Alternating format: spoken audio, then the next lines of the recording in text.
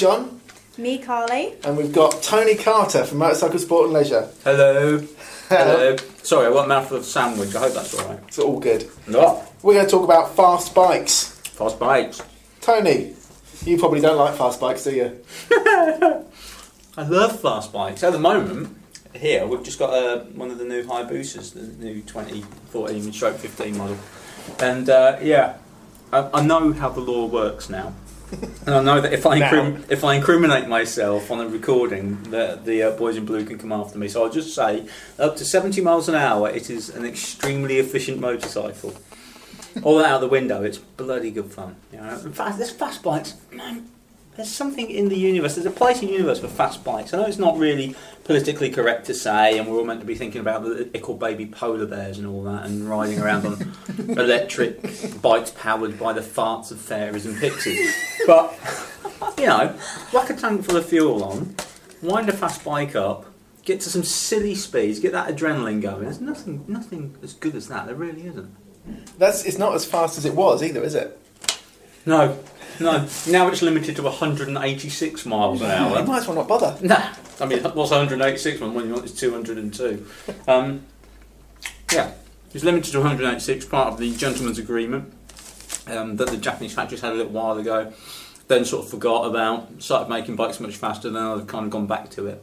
And that's cool, that's fair enough. I'll be honest with you, I have had a Hayabusa tapped out in 6th gear on a test track. That's 186, and it's eerily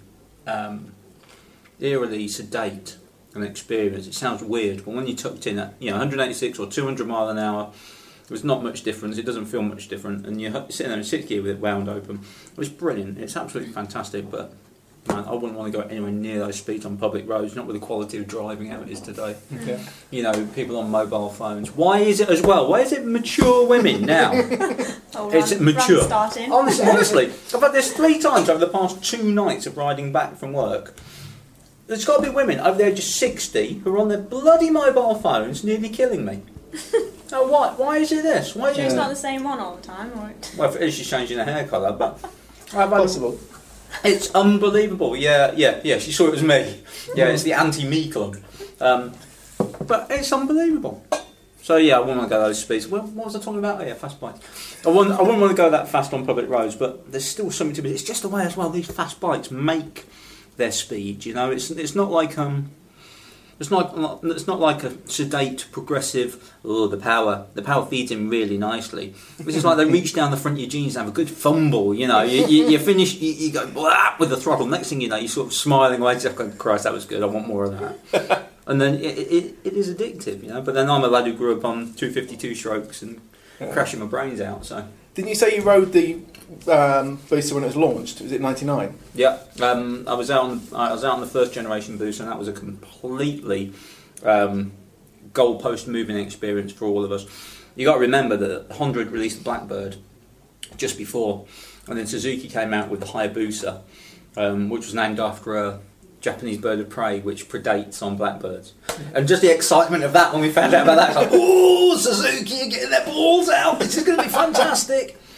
And then rode it. I mean, the Blackbird was amazing. Then you get the Booster, which was even better at the time, and then it just started this whole power war. We had ZX-10s and things like that then come in. And suddenly here were bikes that were made to do one thing and one thing really, really well, that was go fast. Even the modern Booster, it's a bit low, it's a bit heavy, it's a little bit cumbersome. You can do miles on it, you just have to change your mindset if you want to go distances. But ultimately that thing is like a turbine, you know. Even now, you just wind it on and it will just go, go, go, go, go. You keep thinking, Christ, this has to run out of legs soon. Yeah. And it doesn't. The world just, you know the end of 2001, A Space Odyssey? Yeah. It's that. That's how the world looks all the time. It's just fantastic. I absolutely adore those sorts of bikes. You know, for me, a superbike is great fun. And a couple of weeks ago, I was riding a 1000 RR at Donington. And they're great fun, they're brilliant, but my skill set isn't high enough to get the most out of those. I'll be the first to admit. But you know, on a Boost or a Blackbird or something like that, where you don't have to be getting your elbow down Marquez style, those sorts of bikes are fantastic fun because you get your adrenaline hit, and when you roll off, it's fine. You're in the traffic, everything's good. And a fairly comfortable bike, really. Yeah. People look at a Boost and think, "Oh, that's not comfortable. It's quite ugly or whatever." I mean, they're subjective opinions. For me, I just think they're a good laugh. I like them from every often- angle, but I don't like the bum. Don't like the rear. Really? I don't like Yeah, it. you like it, don't you? I think I'm still hung up on the old GSFs. Well, I've always Yeah, been when I've I'll be always been one for a big bum. I like a big bum. No, for me, no, I know what you're saying about the bum, and now it's all gone sort of droopy, swoopy at the back. But that's that probably because I've been following what's going on in Bonneville Salt Flats for so long. Yeah. That's like those sort of handcrafted units that the lads make there for GSXR thousands and Right. things. You know, you see them, and boosters, and these stretch slammed USA bikes Yeah. where they actually tail it off. John Kaczynski rode a... Oh, here we go. Here's my racing anorak coming out. John Kaczynski rode a Suzuki RGV 250, Lucky Strike colours, I think it was, when he was in 250 Grand Prix with Suzuki, naturally.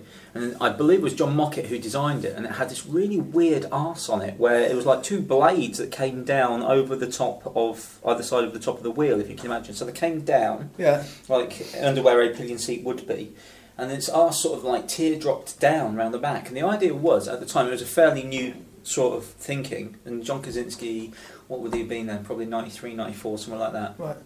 It was a new way of thinking how the air closed around you, Yeah. behind you, was as important for going fast as how you pierced the air Yeah. going into it. So it was all about closing the bubble in the most streamlined and non-disruptive way that you could. Right. And this was a bike he went out and rode. Yeah. Reports have it, and I've spoken to John about this bike, but he's never said it to me. But reports have it that John went out for a test, came out and said, "I don't want to ride that. It looks stupid." I can kind of believe it of Yeah. him, but I don't know. We didn't see that sort of thing. But this new booster, the new arse on it. Well, I say new arse. It's an evolution of the arse, but to me it looks about right for being quick. Being quick. Yeah. And any evolution of an arse that makes you go quick, It's a good thing. Got to be. You rode it, didn't you, that Hayabusa? I did, yeah. It's years since I've ridden one, but... I was lucky enough to take it out for a spin this morning when I finally prized the keys out of Tony's hand. Just need to nick them back later. But no, it was really good. I mean, it's always been one of those bikes that's sort of been iconic for me. Grew up and looked at it and thought, I've always wanted to ride one. And then it arrived, was it earlier this week? Yesterday. And you said, you've got to take it out. And at first, obviously a little bit nervous. The biggest thing I've ever been on is a 750. So to go on something that's more than that was slightly nerve-wracking. But no, it was absolutely fantastic. And what surprised me was it was so smooth. Yeah. But I thought, because my R6 is quite snatchy, quite aggressive. And so I thought, imagine that, but bigger. But it wasn't. It was completely different. I mean, I came up, when I was speaking to the guys over lunch, I said it was almost like caramel. It sounds really stupid, and everyone will probably laugh when they hear this, but you know, like when you break a caramel and it's all like fluid and nice and smooth, that's what it was like. And I couldn't stop smiling when I came in. I liked the silk thing better. Oh, I'm not saying that one. Well, You got to know. No, I said... You see it where this is felt- going? Yeah. It felt like when you get out of the shower and you feel nice and clean and fresh and you're smelling nice and you put a pair of silk pyjamas on, but then everyone will just be That's thinking what of me in Hayabusa's silk like. pyjamas. I think that's I don't know about basically, you, that's a John. road test, it's done. I don't know about you, but every time I come out of the shower and put my silk pyjamas on, I feel wonderful. Yeah. I think that's just like Hayabusa. Can I just say for the record, don't actually wear silk pyjamas. Yeah, And what was it about? How did it compare to other experiences? Something you said about? Oh, This is when you're excited and you just go from like, well, this is my first one with you, so John, you really nail it, don't you? Oh, no, because that made me sound terrible. Carly, you've got to say it now. Sorry. John, set it up. I said that the experience that I got from riding the bike was better than 90% of the boys that I've kissed. And I shall leave it at kiss. close enough. And that's only 2 boys, so we're doing well. But going back to the booster as a riding, as a riding experience, it's such a unique thing, and it was your first time on a booster today. Yeah. And I love talking to people about their first times on specific bikes, especially iconic bikes. What's the overriding impression you've got of it now? If I say to you booster, what goes in your head? Is it the acceleration? Is it the size? What is it? I think it's the hidden power that it's got. I think that's why, because when I sat on it for the first time and you switched it on, and even though I wasn't going anywhere, it was the fact that I was sat on this thing that had so much power and could go so fast, and it's almost like a control thing. Like it would go like 180, but it's down to you to make it go that fast. Yeah. And I think that sort of hidden power, it's just Yeah, there's a lot of potential in the bike. You Brilliant. don't have to realise the potential to get a thrill from the bike. I think that's the thing, isn't it? Because people think, oh, we should ban these fast bikes. We shouldn't have it. It's that. It's the way it delivers it. Yeah. It's the potential. It's also there are so many. It's a refined thing. Yeah, and so many people do tour a long way. And you haven't got to go far to be on an autobahn, have you? I did 8 countries in 8 days on a Busa. Did you? Oh yeah. And halfway through, we did stopped at Mugello and rode Mille around Mugello for most of the trip. Yeah. And the Busa was by far. This is several years ago, now, 2004. And by far and away, the Busa was far better than the Mille, even though the Mille was in its track environment. Yeah. It just felt so nice to get back onto a Busa. Yeah. Because it wasn't egging me on. It was just the Busa's sitting there going, "What do you want to do, Governor? No problem, we can do that." You know what I mean? Yeah. You only want to do 8 years, sir? No problem at all. Now you want to do 150 on an autobahn? No problem at all, Gov. I love how it's like a cockney. All Busas are cockneys. Come on, look at them. They've even got a slopey hat, haven't they? All right, Governor, what do you want to do? 200 mile an hour? Can't do that anymore. You need to get an old one. But Can you do anything to them to get rid of that? I think so. I was going to say. I mean, don't say that as legal, but I think you can. Yeah. Well, I spoke to Your drag racing lady. Yeah, the drag racing lady. Drag who racing happens lady. to be the fastest woman. Fastest on the earth. lady on the planet. Sorry. Yeah, fastest lady, Becky Ellis. When I did my interview with her, she actually rides a turbo boosted Hayabusa. Oh yeah. And when it was interesting what you were saying about when you're going fast, it's really eerie. Because I said to her, like, what does it feel going? Because I think she's doing like 250, 260 on it now. And she was saying how it's not the going fast bit, it's the slowing down bit. Really? When she has to slam on the brakes when she gets to the end of the strip, it's the slowing down which makes you realise how fast you've gone. Yeah. And I mean, that's the thing for me. Like, the thing that I enjoyed the most about riding it was the acceleration. Yeah. Like, I actually didn't mind being stuck behind a car at one point because I thought all I have to do is blip my throttle and I'll be straight past you. But I waited till it was a nice open bit of road and then proceeded to get up to 60 miles per hour to pass them and then pulled in nicely in front of them and continued at 60. Made progress. Yeah. Yes. In a safe, swift manner. I do actually think that thing about acceleration is what for me does it with bikes. And there's a lot at the moment about speed of bikes and how fast people go. And I think it's easy to say appropriate use of speed. And it just sounds real fucking anal, doesn't it? Like, there's an appropriate use. It sounds like somebody in your ear saying that, isn't it? Yeah. Use appropriate use of speed in all manners. Well, yeah, of course I will. But there's points where you're going reasonably fast. Mm-hmm. But there's also points where there's hazards. There's a junction. There's a car. There's all kinds of things. Or there's something you just can't see. Yeah. And it's somebody when we went on that police thing. He said, ride it for how you see it, not how you know it. And there's bits around here when I come into work. I was thinking about it. There's bits that I know nobody ever comes out of those houses, Yeah. but they will one day. I was going to say. So for me, I find myself there's one junction as well. In particular, it's really nasty. It's a 60 limit on the road. I end up doing 40 past this junction because it's so nasty, and there's often flowers there. But as soon as I'm past it, I can nail it again. So you get the fun of the acceleration. Exactly. Talking Yeah. about over Mount Bridge. Is that the bit you're talking about? No, this is out Crowland way. Oh, right, okay. Yeah, no, it's Fairway, back Peterborough way. But yeah, further up here, we've got a hill called Toft Hill, which is that S-bend as you're coming down. Oh, yeah. The amount of times there's gravel right on the riding line at the top, where the lorries have just pushed the gravel onto the line, as their wheels sort of pushing into the middle of the road. Right on the riding line going through there. And you're so right, you come around there, one day you can come around there doing 80, no problem at all. Next day you come around, you see the gravel. Yeah. You go around and you feel the bike moving underneath you. Yeah. I can't imagine how many people have been caught out by that. But you're right. You ride for what you see. You call it at the time. Yeah. So, yeah, the arbitrary people out there moaning about fast bikes and they should be banned. And fast cars. We're not saying do 186 on the road, but there are points where you can. The throttle works both ways. Yeah. You can always roll off, for God's sake, Yeah. and you don't have to go everywhere. And almost in a way, a bike like a Hayabusa, I would argue, is less prone to do high speeds. This is going to sound counterintuitive, but it's less prone to do high speeds than a, let's say, GSXR 1000 or an R1 or a ZX whatever, or other super bikes, not fast bikes. Super bikes are available because every time I get on a super bike, this is probably something to do with me compensating for nature's cruel joke that I am. But Is the this where we're superbike. meant to say, you're not? No, I'm a realist, if nothing else. Well, you get on the superbike, and for me, a superbike is always egging me on.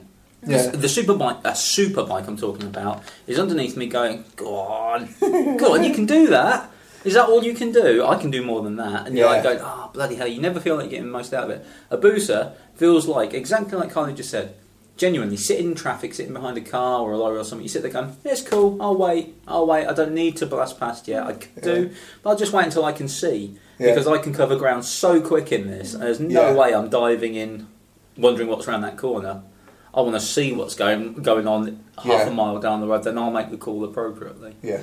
So I would argue that the super fast bikes, the Hayabusas, the Blackbirds, etc., are maybe a little bit safer, and you're a little less prone to pushing it than you are on something that's smaller physically and handles a bit better. You've got to be sure where you're putting the Busa. Yeah, that's for sure.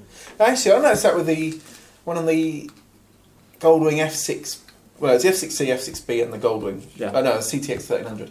But I think it was the B. But it was just amazing that you could be so lazy with it as well, and that all that power. Obviously, that's not a fast bike. No, but it's got a hell of a lot of power. Low down power, and the way you can just get past stuff, and it's that the Goldwing is a much better motorcycle than people who have never ridden one think it's going to be. You can actually get on the wing, and you can actually chuck them about a bit. Yeah. Sounds a bit wrong. The F6B, the bagger, exactly the same sort of thing. You can get on it and you can actually chuck it around. Yeah. I've never been more dangerous in my riding life than when I was a young dickhead on an RGV 250. Yeah.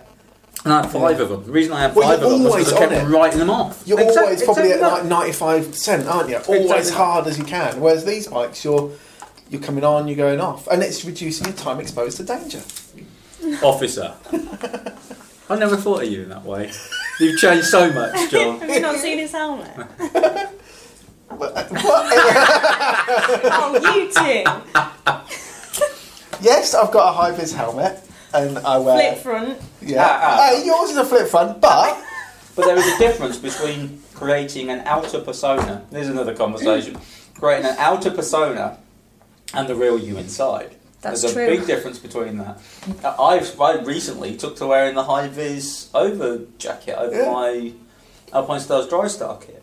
Yeah. And I put that on. I've got a white shark helmet that I ride with. I don't want to wear my painted one from Rich Art.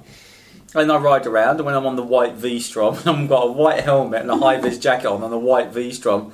Bugger me, you should see the amount of cars to get out of my way or slow down to the speed limit when I'm coming up behind them. Yeah. That's quite funny. I'm still the same loon inside my head. Yeah. I like to think I'm the same loon I was when I was bloody 17 and firing my RD350 up the road every 2 weeks, So. And it is, I'm lucky that I've got a couple of different lids, and it's just for my commute, I want people to see me. I know it sounds daft, it's just that... if that car sees you half a second earlier and it stops them pulling out... Yeah. I'm not saying people should have to wear it. No. Yeah, everybody can choose what they want to wear, but it's just... I quite like wearing the fluorescent stuff, because it's just like...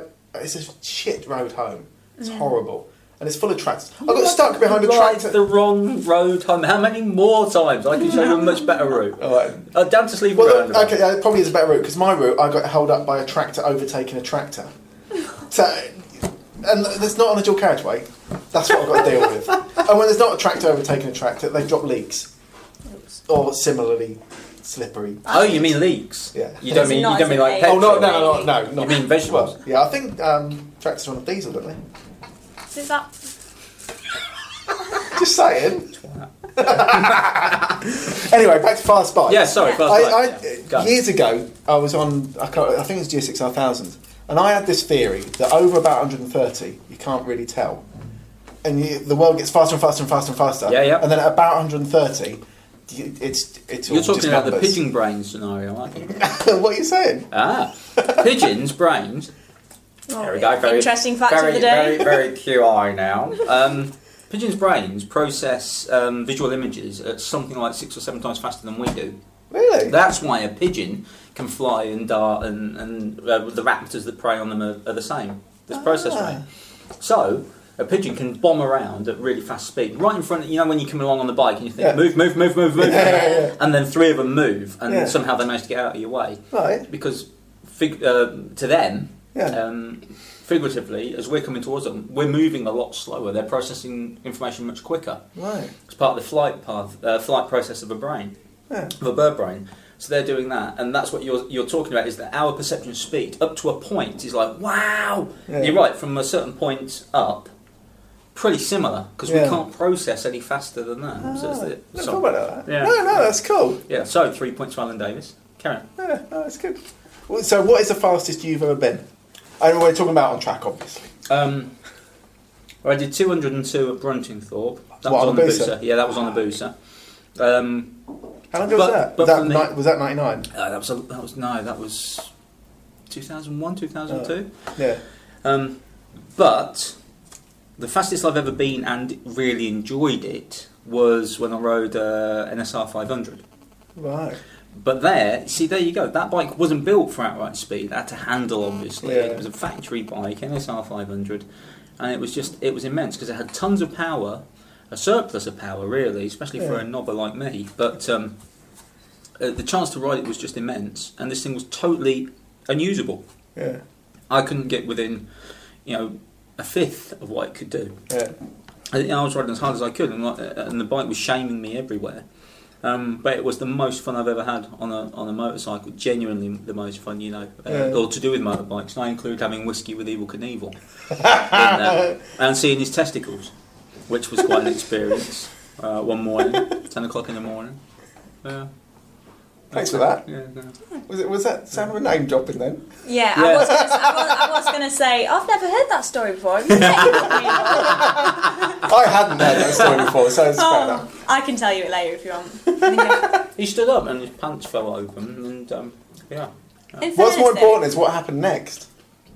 Well, I have to admit, my eyes sort of locked onto his testicles, and I just couldn't say. Yeah, it was like a road crash. Did he just stand there? He was showing me his scars, but there was Evel Knievel's testicles. It's like Were they bigger than anybody else's? Mate, I tell you, he had some balls on him. But you know that bit where you're looking at it and your brain sort of splits into two, and your brain goes, "Stop looking." You're going, "I can't." I've been obsessed with Evel Knievel since I was like 2. Yeah, and now you've seen his balls. Now I'm looking at his testicles. This is weird. But no, yeah. So I had to get his name in. Was it only his testicles? Not his old man that dropped out? Oh, we really it didn't drop out. It was just that he was wearing sort of like those tidy whitey American stuff. Right. And as he stood up to show me his scar on his thigh, Yeah. he had sort of like an old man gape. Right. So I could just see them from the side. Side balls. Sideball. My sideball. So it was weird. But anyway, I had to get his name. I always have to get his name, as you know. But 202 on the at Bruntingthorpe in the Booster is the fastest I've ever been on the bike. I just wanted to break the 200 barrier for no other reason than to be able to break the 200 barrier. That would have been the days when you had to go through timing gate, wasn't it? Yeah. The timing lights, if people didn't know, we used to have a box with 2 sets of lights set a set distance apart, and you had to ride through them. And they were put towards the end of Bruntingthorpe. Is it 2 miles straight? I think it's about 2 miles. Yeah, 160 scared me feet when wide. I went. Yeah. I think it was SP1. I remember going with Trevor Franklin. Actually, in the last podcast, I said hero worship Trevor, but it's actually Hargreaves as well as another one. And we all hero worship Trevor Franklin. But I still got it with Hargreaves as well, and he's like, "Oh, we'll go dirt bike ride," although he never did, so he blew me out. So that's kind of cool.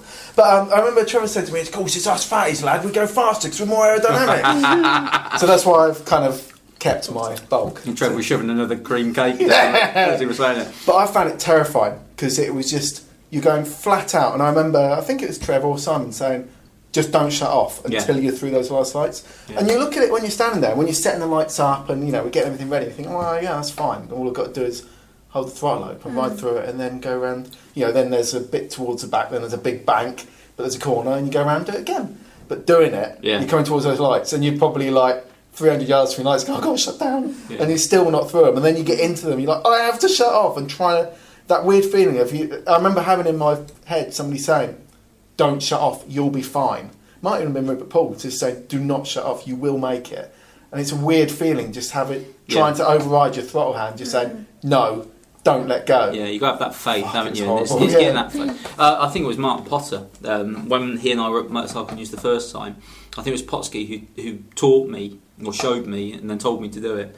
Go through the lights. Actually, Potsky could have been saying it as a wind up in all these years. I've been trying to do it, thinking about it.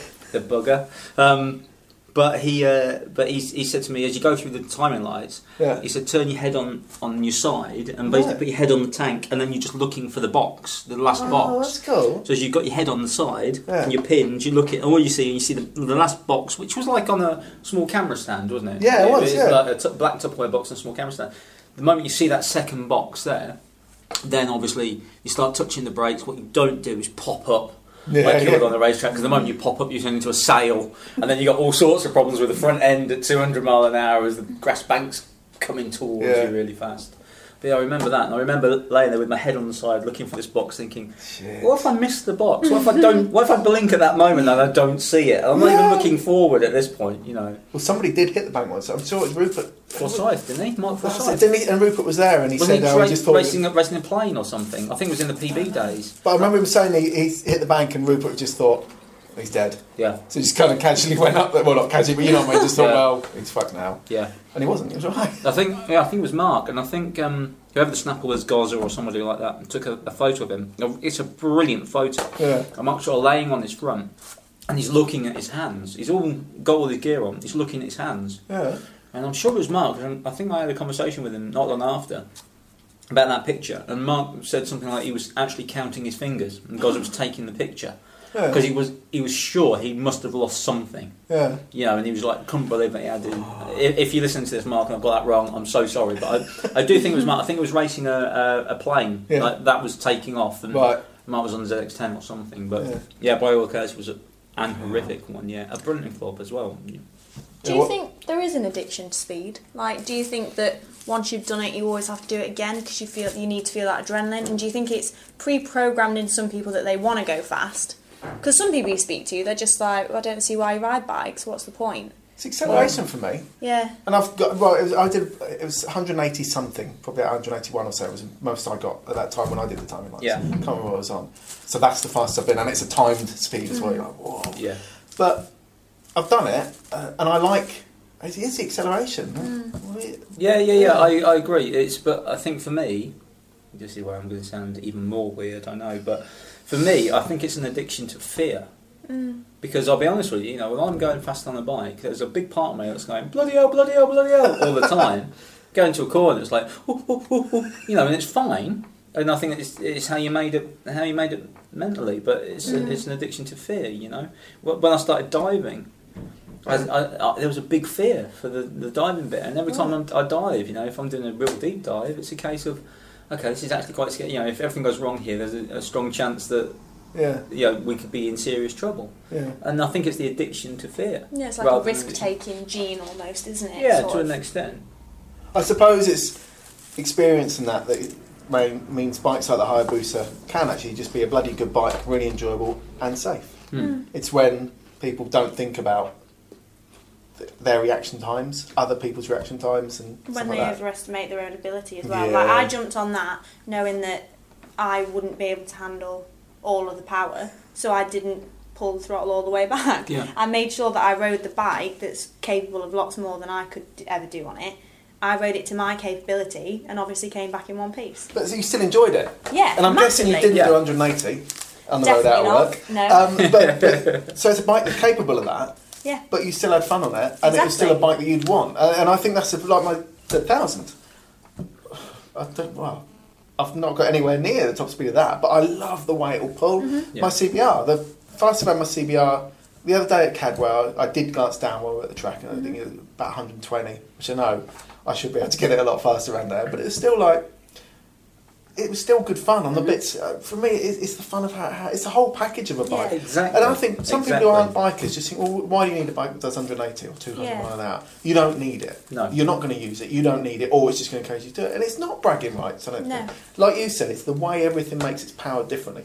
A bike, it's almost like the fact that it does 186 mile an hour is a byproduct of the things that it does. Exactly, you're absolutely right. It's so efficient and it does everything so well that you get this top end of it. Yeah. If Suzuki or Honda or whoever, Kawasaki, whatever, made a bike that was just about going fast, it wouldn't handle well, it wouldn't brake well.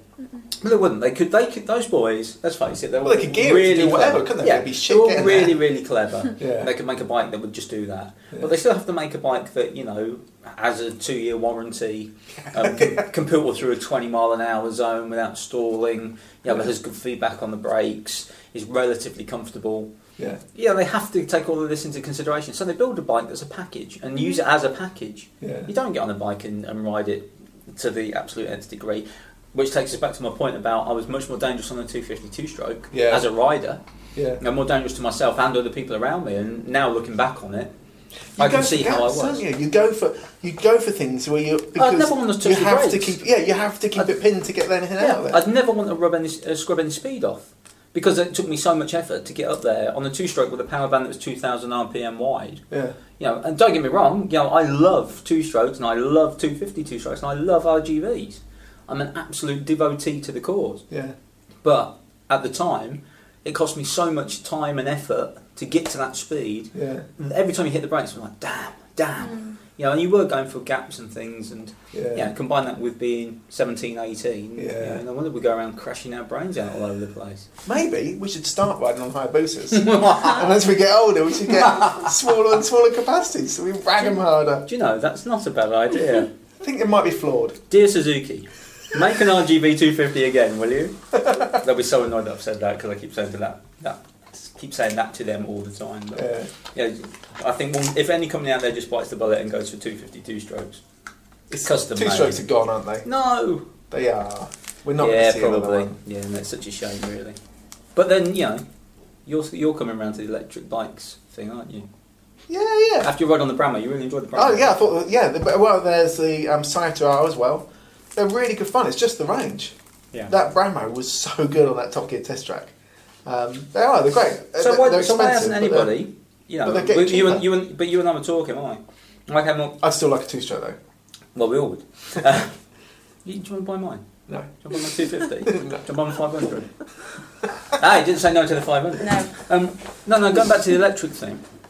Why doesn't one of the major petrol chains or whatever, let's say BP for sake of argument, why don't they do something where they have there's a standard battery that all the electric vehicles use, and they have them on charge. So you actually pull into a petrol station, like gas pumps. You take your battery out, you swap it for a fully charged one, put it in, poof, away you go.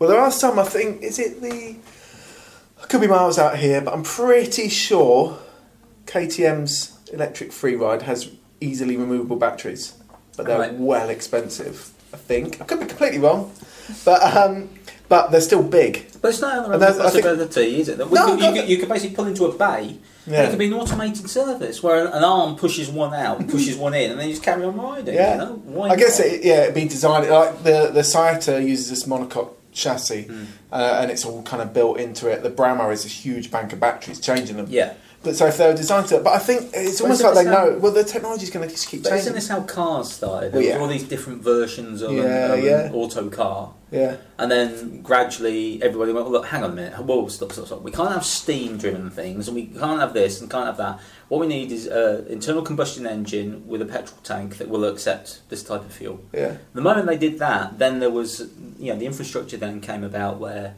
petrol companies, oil companies started making this fuel, and it led to what we have today. Yeah. So do you think we've got to wait until all of the electric companies basically sit down and go, right, well, stop. Let's have a universal battery. Let's all agree on a universal battery so we can get making them. Yeah. And then we can charge them. And then people can just come in and swap batteries over with a one-button system or something. Yeah. If they do that, it takes away this charging issue. The charging issue is the issue. Yeah. It's not performance, because as we've seen with TT0, yeah. You can get the performance, it's just that distance, isn't it? Yeah. RGV 250s, keep talking about them, but their petrol tanks were so tiny. On a Sunday afternoon, we'd go through 2 tanks of fuel and a whole litre of 2-stroke oil. Bloody hell. But on a Sunday, you could do it on a Sunday afternoon, just riding around Peterborough, where I grew up. It's, they were good. Yeah. but that was a limiting factor for them. Yeah. But of course, we could just stop and fill up. There wasn't an issue with Yeah, that. If you yeah. could do that, if you could do that with the battery easily enough, with that performance, God, I want to see kids out again on little electric bikes that look funky as hell. Yeah. I want little electric MotoGP style bikes with super sticky tyres, great brakes, and brilliant stuff. Yeah. We just need to get past all this faff of bloody recharging them. Yeah. You know, or hydrogen bikes or whatever. I reckon we've got another podcast in there, haven't we, with electric bikes? Let's do that one next. definitely. Probably, I think that's fast bikes sorted out then, isn't it? Well, I think so. We still they need shouldn't them. be banned. They should be encouraged That's and not long. cool. Yeah. Yeah, this They're is great encouraged for fun. everybody. Yeah. Yeah. Let's not forget Street Hawk could do 300 miles an hour. Oh, That, street nobody reference. criticised him. No. Jesse and his very good friend.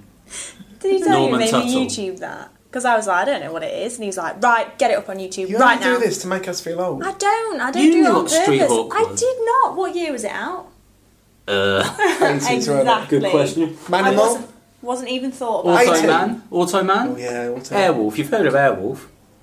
Oh, shut up. I've heard of Top Gun. Why Oh, not? shut Top Gun 2! What? No. There's a story that Tom Cruise and Bruckheimer have commissioned a writer to write the script for Top Gun 2. Really? Oh, I feel the need for speed. Nice. Let's leave it there then. Bye then. Bye. More bikes.